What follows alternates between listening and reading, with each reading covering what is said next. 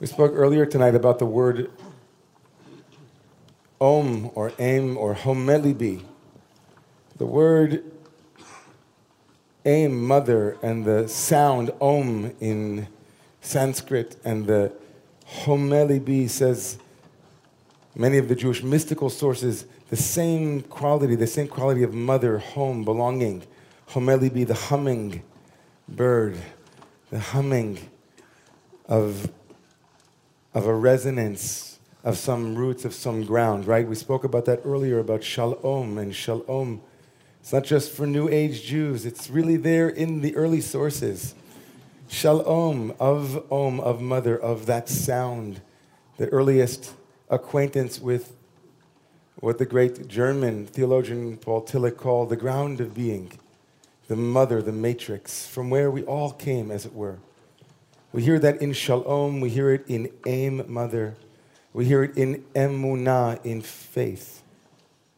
And what is, to some degree, a religious calling, a religious practice, a religious culture, if not a vehicle for emunah, for faith, for a sense of connection with something greater than oneself, a connection with a larger story, a larger narrative, a larger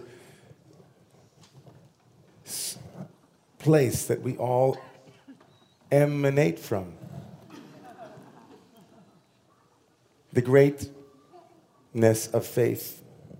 Religion itself, the word religion from the word ligament, to religare, to reconnect to some greater matrix, some greater whole of which we are all important parts, but that whole is greater than all of our parts. Yes, yes. That is emunah. Faith in things unseen, a faith, a trust that is an answer to the primordial question, which is the universe a safe place? And when it isn't, when the universe is not a safe place, when we don't feel connected to that greater matrix, that greater source, that greater ground, we can feel uprooted, we can feel confused, we can feel dislocated. The ligaments are not working well. Thinking about what it feels like, right? What I want to talk about tonight is what it means to have faith in something that you should have lost faith in, and how you keep it. What does it mean to have that sense that things will be okay, but there's a great storm and things are not okay, and you've been knocked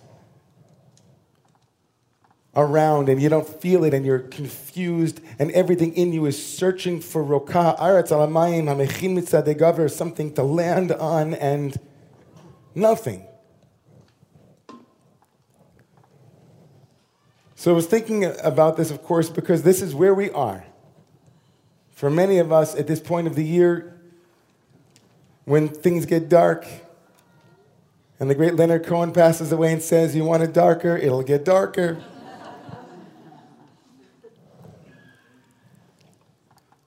I was watching a movie, and it's a movie that it feels like it was just yesterday, but it was in 2000. Tom Hanks when maybe the role of his lifetime, amongst other roles of his lifetime, right? Castaway. And I'm watching this movie about a man who got everything. He has a beautiful girlfriend. He has a great job. He's a man that can make anything happen. He's a manager with FedEx. And he's always on the call, but right, that's he's a great manager, right? He takes care of packages and makes sure they get where they need to go. But in the movie, of course, which is based on a true story, he's called to Malaysia and he has to board a plane. And at that moment, he turns to his girlfriend, Helen Hunt, and he proposes to her. Those who don't know the movie, sorry, this is a spoiler alert, obviously. But it's called Castaway, so he turns to his lover, he turns to his girlfriend, and he says to her, be home soon. And the last exchange that they have is a pocket watch with a picture of her in it. And he boards a plane, and people don't know this, but you can imagine there's an accident, the plane goes down, and he is stranded on an island in the South Pacific, and what happens to him? How does he pull himself together? He's gone. He's a castaway, nobody, there's no help for miles. It's far fallen, we'd say in Yiddish, it's done, there's no chance. He should give up. And he almost does many, many times, but here's what gets him through. Looking at the watch, looking at his girlfriend, fiance, and one other thing which is significant for me. You see, onto that island washed a lot of FedEx packages, and he opened all of them, and they had very useful objects in those packages that he used in order to make it through the 4 years, almost 5 years that he was on the island. But there was one package that he refused to open. It doesn't tell us why he chose that package. There's no way for him to know that there's anything in that package that should be significant. But here's the significant piece. He doesn't open one of all of those packages. And that package, when the movie ends, we find Tom Hanks, of course, for those, again, spoiler alert, he gets off the island.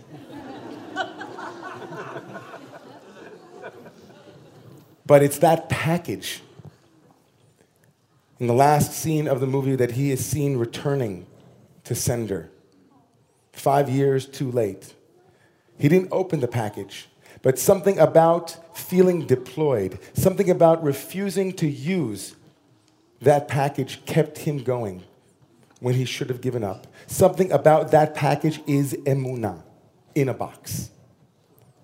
Faith in a box.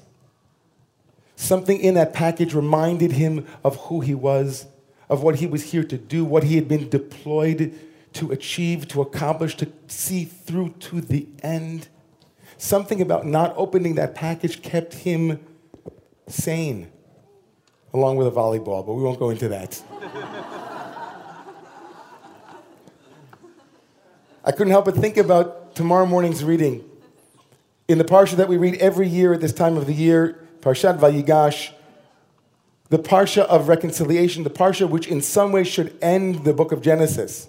It is the final moment of this great narrative of the brothers and Joseph's incredible, the literary way that Joseph brings the brothers to do what's called tikkun, to fix the sin that they had already committed, and the emergence of Judah, the leader, Kadma v'azla revi'i, Judah, the fourth son, went up and broke through to Joseph, the one who could recognize Judah, found the one who could not be recognized, Joseph, and it's this great moment, and it's 20 years Joseph had been a castaway.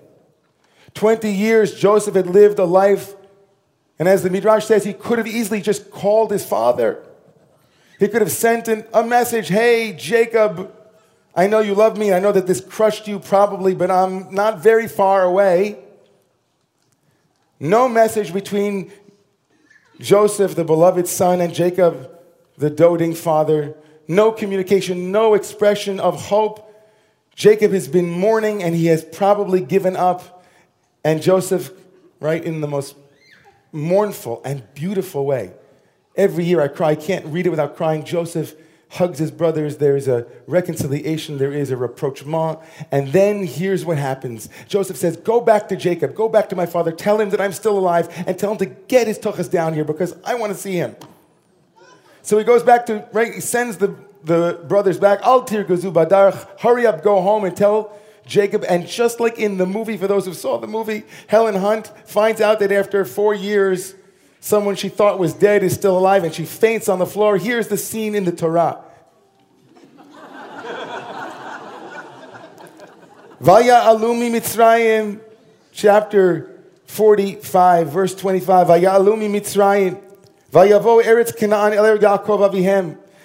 And they went up from Egypt, and they came to the land of Canaan to Jacob their father. Vayagidu lo lemor, and they told him, Od Yosef Chai. Right? Od Yosef Chai. Joseph is still living. Od Yosef Chai. Joseph is still alive. V'chihu moshel b'chol eretz Mitzrayim. And he, not only is he alive, you're not gonna believe this. He rules the whole land of Egypt. I mean, what were they thinking? And the Torah uses this phrase, this term that's not used in the Torah other than in this place, Vayafag libo. And his heart is really not a good translation. Vayafag libo, his heart skipped a beat. His heart became numb, says the translation of JPS. Vayafag libo, Jacob has a heart attack. Ki lo ha'emin lahem, he didn't have faith in them. Lo ha'emin emunah, he didn't have aim, he didn't have faith. He didn't trust them. You are something me. There's no way you are telling the truth. And now, listen to what happens. And so they told Jacob all of the words of Joseph that he had said to them.